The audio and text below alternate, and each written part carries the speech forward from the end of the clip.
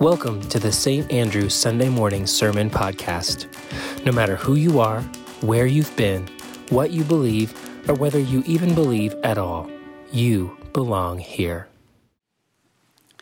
Friends, this morning we turn once again to the Gospel of Matthew and parables. Parables are all about movement. As metaphors, they simply do not let us rest, but they move us on. They change our way of seeing.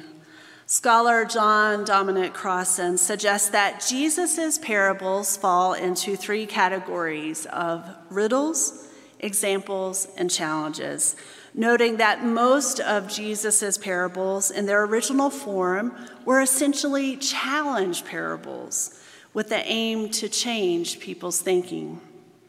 This is the power of a parable. It should also be noted that parables are kind of like a patchwork quilt of historical fact and fiction, adapted and colored, interpreted by the gospel writers who intended to reinforce and reflect the particular concerns of their community. Whether the parables are considered challenging is a matter of some importance. Seeing, hear, thinking about the parables as one-dimensional sabotages our creative imagination, inhibiting the authenticity of the message. So I want you to listen with your whole self to the parable this week, the text from Matthew, chapter 13, verses 34 through 35. Jesus told the crowds all these things in parables. Without a parable, he told them, nothing. This was to fulfill what had been spoken through the prophet. I will open my mouth and speak in parables. I will proclaim what has been hidden since the foundation of time. Thus ends the reading.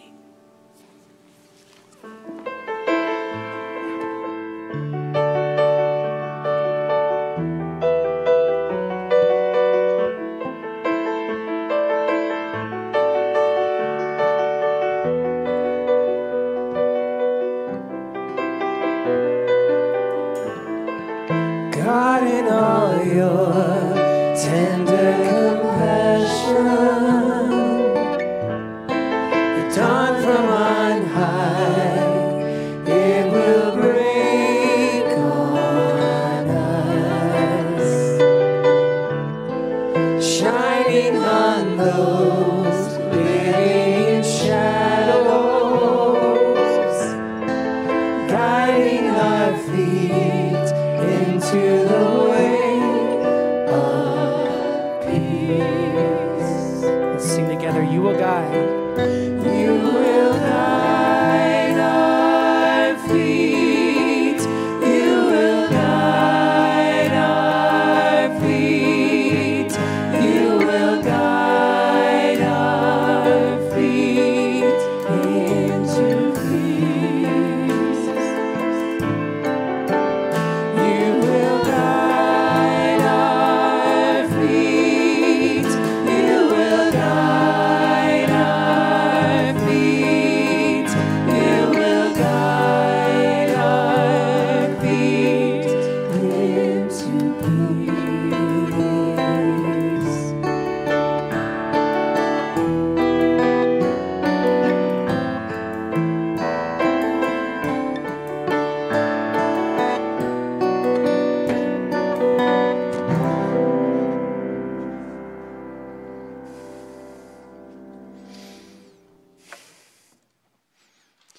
I love Shakespeare. I do. I love all of it. I know it's a weird way to start, but I do. I love it. The plays, the sonnets, the tragedies, every bit of it. It's magical to me. The words, they contain this timeless fascination. One of my favorite selections is the opening prologue, the prologue to Shakespeare's famous play, The Life of Henry V. Henry V is a history play. Believed to have been written by Shakespeare around 1599, it tells the story of the great King Henry V of England and focuses on the events immediately before and immediately after the great Battle of Agincourt, which occurred in 1415 in what is part of historians call the 100 Years' War.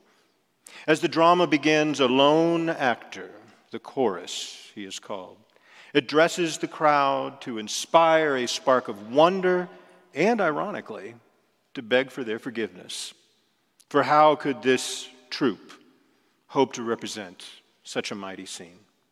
He begins, "Oh, for a muse of fire that would ascend the brightest heaven of invention, the kingdoms for a stage, princes to act, and monarchs to behold the swelling scene.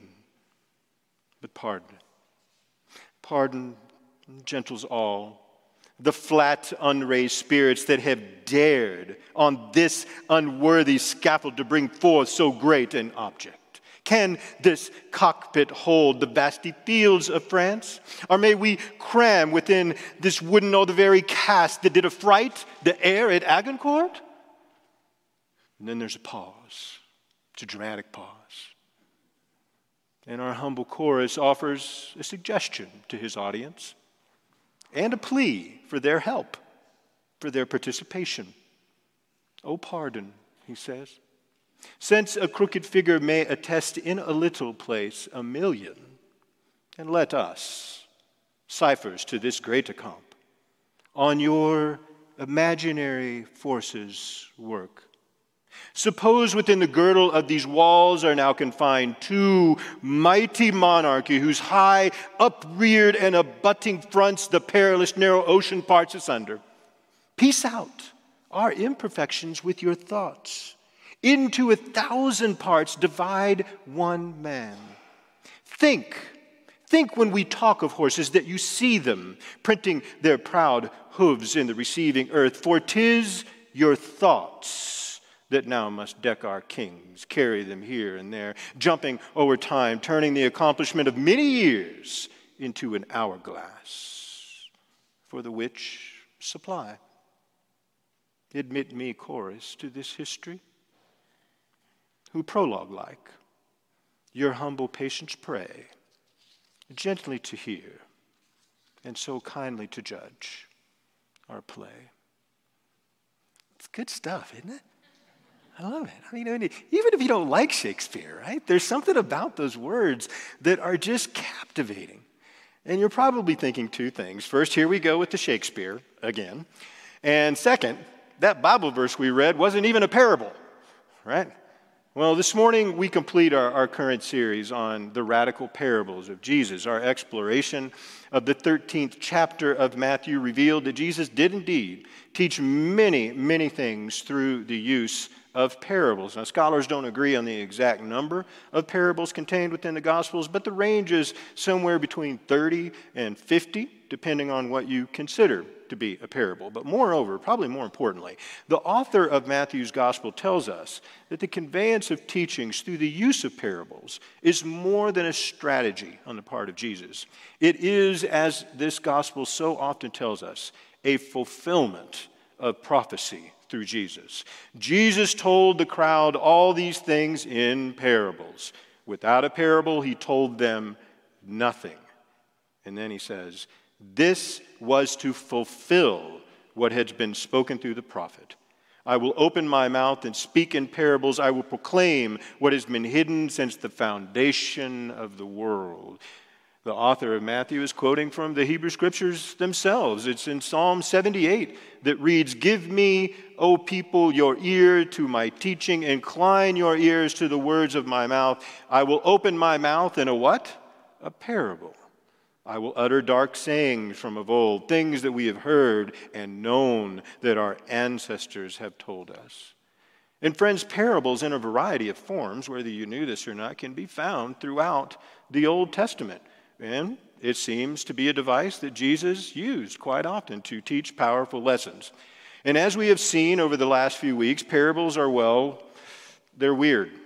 They're really weird. I mean, they're rarely straightforward. As Rev. Amy pointed out, they defy any singular meaning, and when taken very seriously, they tend to confront our comfortable view of the world. Parables afflict us.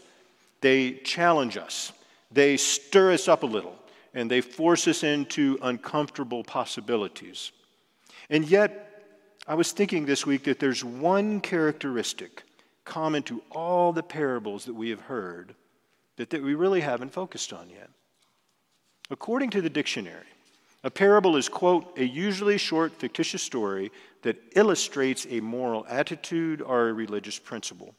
And though a parable can be a story based on something that actually happened, as Reverend Amy pointed out in the introduction, for the most part, parables they're fictitious. They're works of fiction. So when it comes to the teachings of Jesus, though he might have known like a real good Samaritan or a real prodigal son, it is highly likely, I hate to inform you, that he just made it up. He just made the characters up and the stories that feature them. So Jesus' parables, you might say, are the fruit of his fertile imagination. He had a great imagination. The parables of Jesus reveal and illustrate us the potential goodness of our imagination. They also underscore the way in which imaginative works can be profoundly true, even if they're not historically accurate. Did you hear me?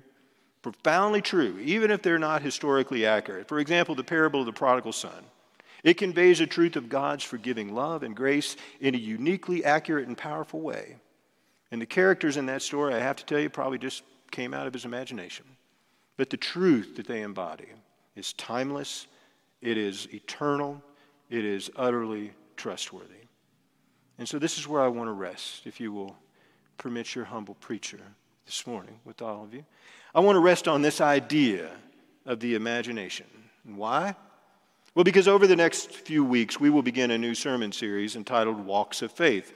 And through those weeks, we will think about how going deeper into our faith means going deeper into the unknown, into vulnerability, and even risk. We will explore these epic walks of faith in Scripture and think about what it means to join the daring adventure of journeying with God.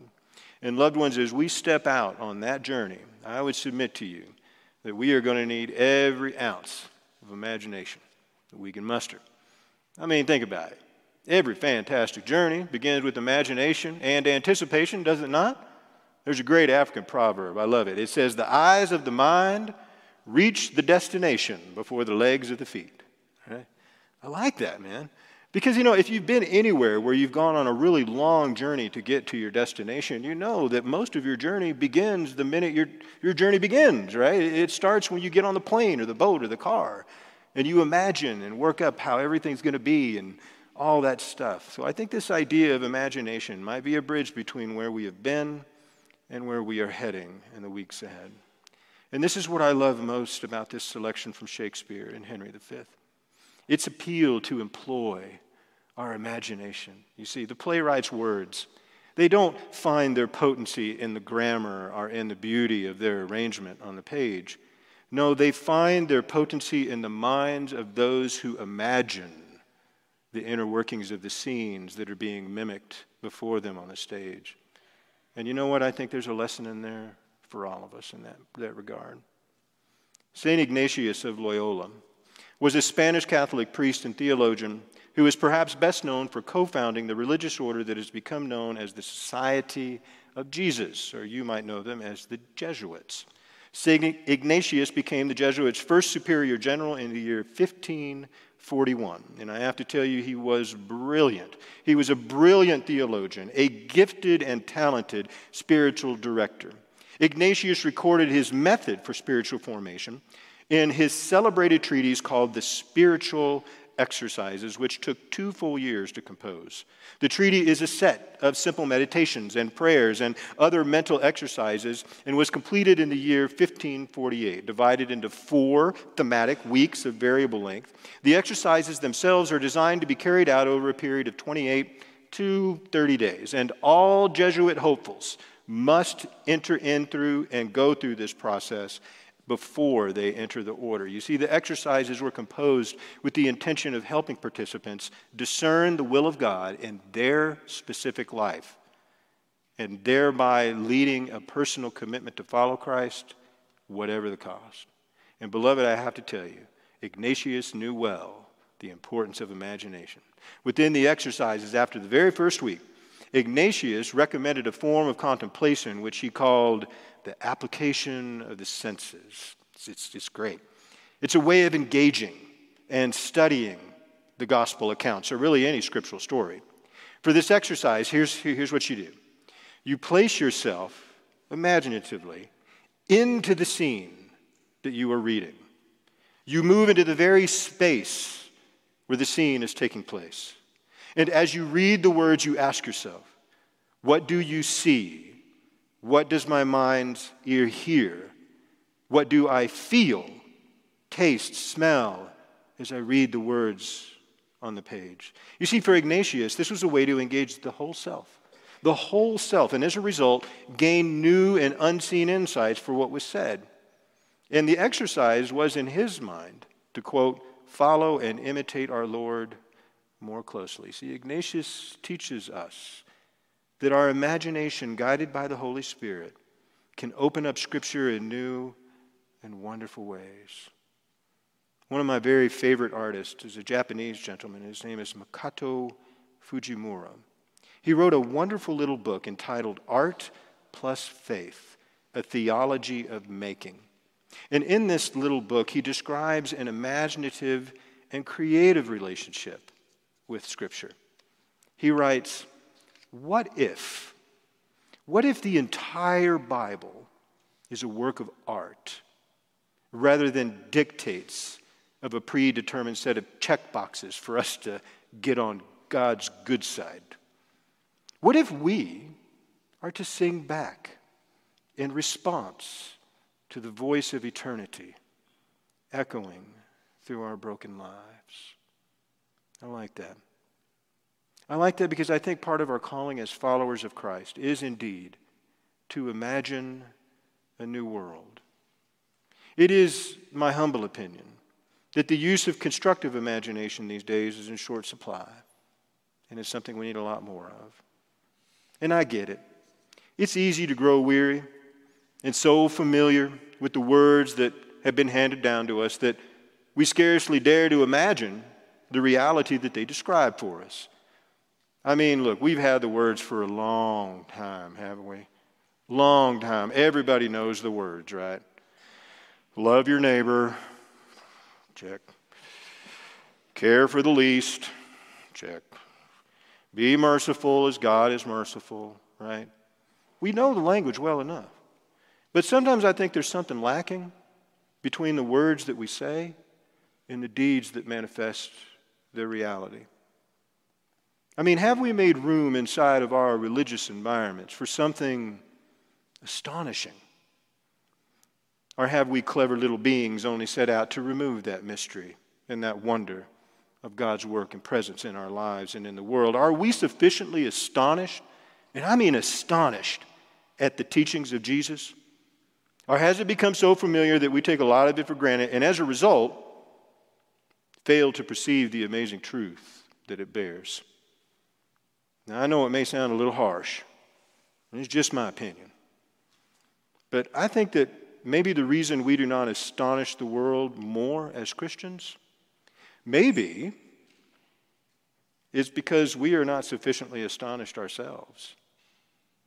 Because for Christians, life and power begins in the passive voice, you see. It's a passive verb. It's not that we love. It is that we have been loved, you see.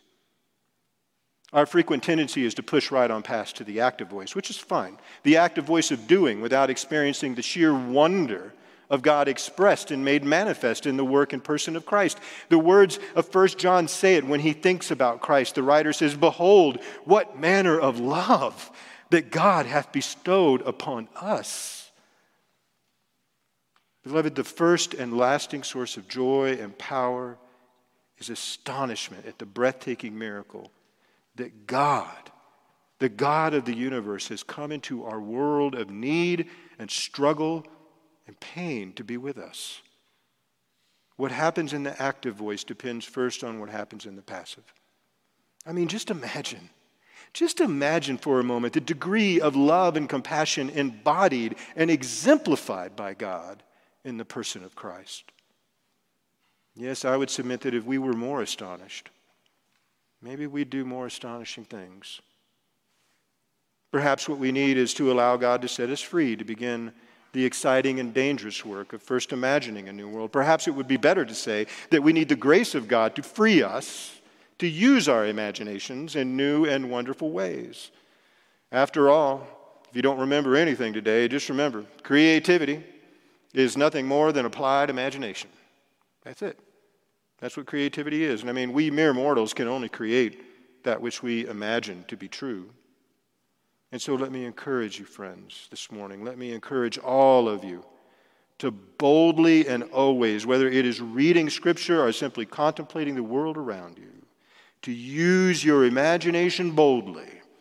For this is how I think the real power of Scripture, of reality, will unlock itself to you, as Ignatius described and as Shakespeare's chorus so eloquently articulated. Allow yourself to be vulnerable enough to let the Holy Spirit in and encounter the Word of God in new and wonderful ways, and then let it, by the authority of Christ, compel us to imagine a new world. And most importantly, and finally, let's get busy. Let's get busy making that whole on earth as it is in heaven thing, a reality. We don't just pray those words, by the way. We do that. We do that. I mean, just imagine. To quote John Lennon, it isn't hard if you try, right? Imagine a world where no one goes hungry. No one. Imagine a world where everyone, and I mean everyone, is treated with dignity and respect as a creation of God. Just imagine. It takes imagination to do just about anything. It takes imagination to create weapons of destruction. And it takes imagination to create communities of healing and reconciliation. It takes imagination to rob people of their dignity by creating corrupt systems. And it takes imagination to offer everyone an opportunity to live a full life as a child of God. So I guess that's the real question I have for all of you this morning. It's pretty simple. What will you imagine?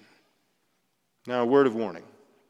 When you submit yourself to a world of wonder, a kingdom of God that Jesus talked about, I can assure you, I promise you, there will be a lot of resistance. But be of good cheer. We follow the one whose grace and mercy are such that they cannot be silenced, and embraced by that love, we are invited to go forth and engage in the work of creating a new world every single day. And beloved, that is the most exciting work that any person, I think, could be about. So again, that's my question for you. What will you imagine? If you're here today as one who has been wounded by the church, it is my hope and my prayer that your experience with us this morning in this space will allow you, maybe for the first time in a long time, to imagine belonging to a faith community that sees you, that hears you, that loves you and values you, just as you are. And in that space, maybe healing can begin. Just imagine. It is my hope and prayer that every single one of you, regardless of how long you have been here, might be bold enough to imagine a world where social isolation has been eradicated, where we all come together empowered by the breathtaking and astonishing power of the incarnation to light a beacon on this hill for all the world to see. Just imagine. Friends, imagination is both a means of perception and a path to meaning. By it, when properly attuned, we come not only to understand our reality, to see it more clearly, to have washed away the film of the familiar, but we also come to participate in the very nature of God as creator. We imitate it. And that imitation gives rise to new realities, things that have never existed before, things that ought to aid us in seeing our realities more clearly. Perhaps with that kind of an understanding, we can come to understand God, the real, in an even higher manner than we did yesterday. Perhaps we can come to a better relationship with our God, with one another, and with the world. When I think about the power of imagination and creativity, it brings to mind a story. A little girl, a little preschool girl, first day of school. Teacher gives them all an assignment, blank piece of paper. Create something for me, she says. And this little girl wastes no time. She gets after it. She is intent, earnest, she's creating. And perhaps sparked by that earnestness, the teacher goes over and goes, "Sweetie, what are you making there? What are you making? It looks really important." And without even looking up, the girl says, "I am making a picture of God." And the teacher just kind of laughs, that laugh that teachers do sometimes. We all do it with kids. "Honey, nobody really knows what God looks like," she says. And without even looking up from the page, she goes, "Well, they will in just a minute." I love that story. I do. Friends, to quote one of my favorite movies, look around you today. The powerful play of life, it goes on, and you are here.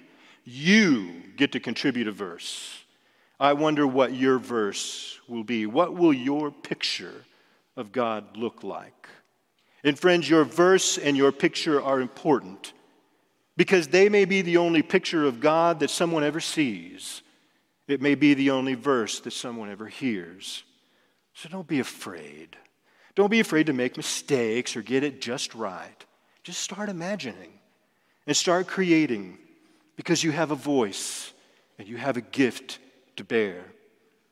And I know that love has no bounds, and it comes and presents itself in a beautiful mosaic of possibilities. And it all begins right now, today, with your imagination. After all, as the great poet William Blake once wrote, "What is now proved was once only imagined." Your takeaways for today. We can only create what we can imagine. We need the grace of God to free us to use our imaginations in new and wonderful ways. Creativity is really nothing more than applied imagination. Imagination is both a means of perception and a path to meaning. Through our imagination, we imitate the creative nature of God and give rise to new realities and understanding that lead us into better relationship with God, with one another, and the world around us. Will you pray with me? Generous and ever faithful God, you have spoken to us through your inspired word. Now grant us grace to be not mere hearers of your word, but doers also. Guide us from here by the light of your Spirit, that we might believe and act on what has been revealed to us today. Amen.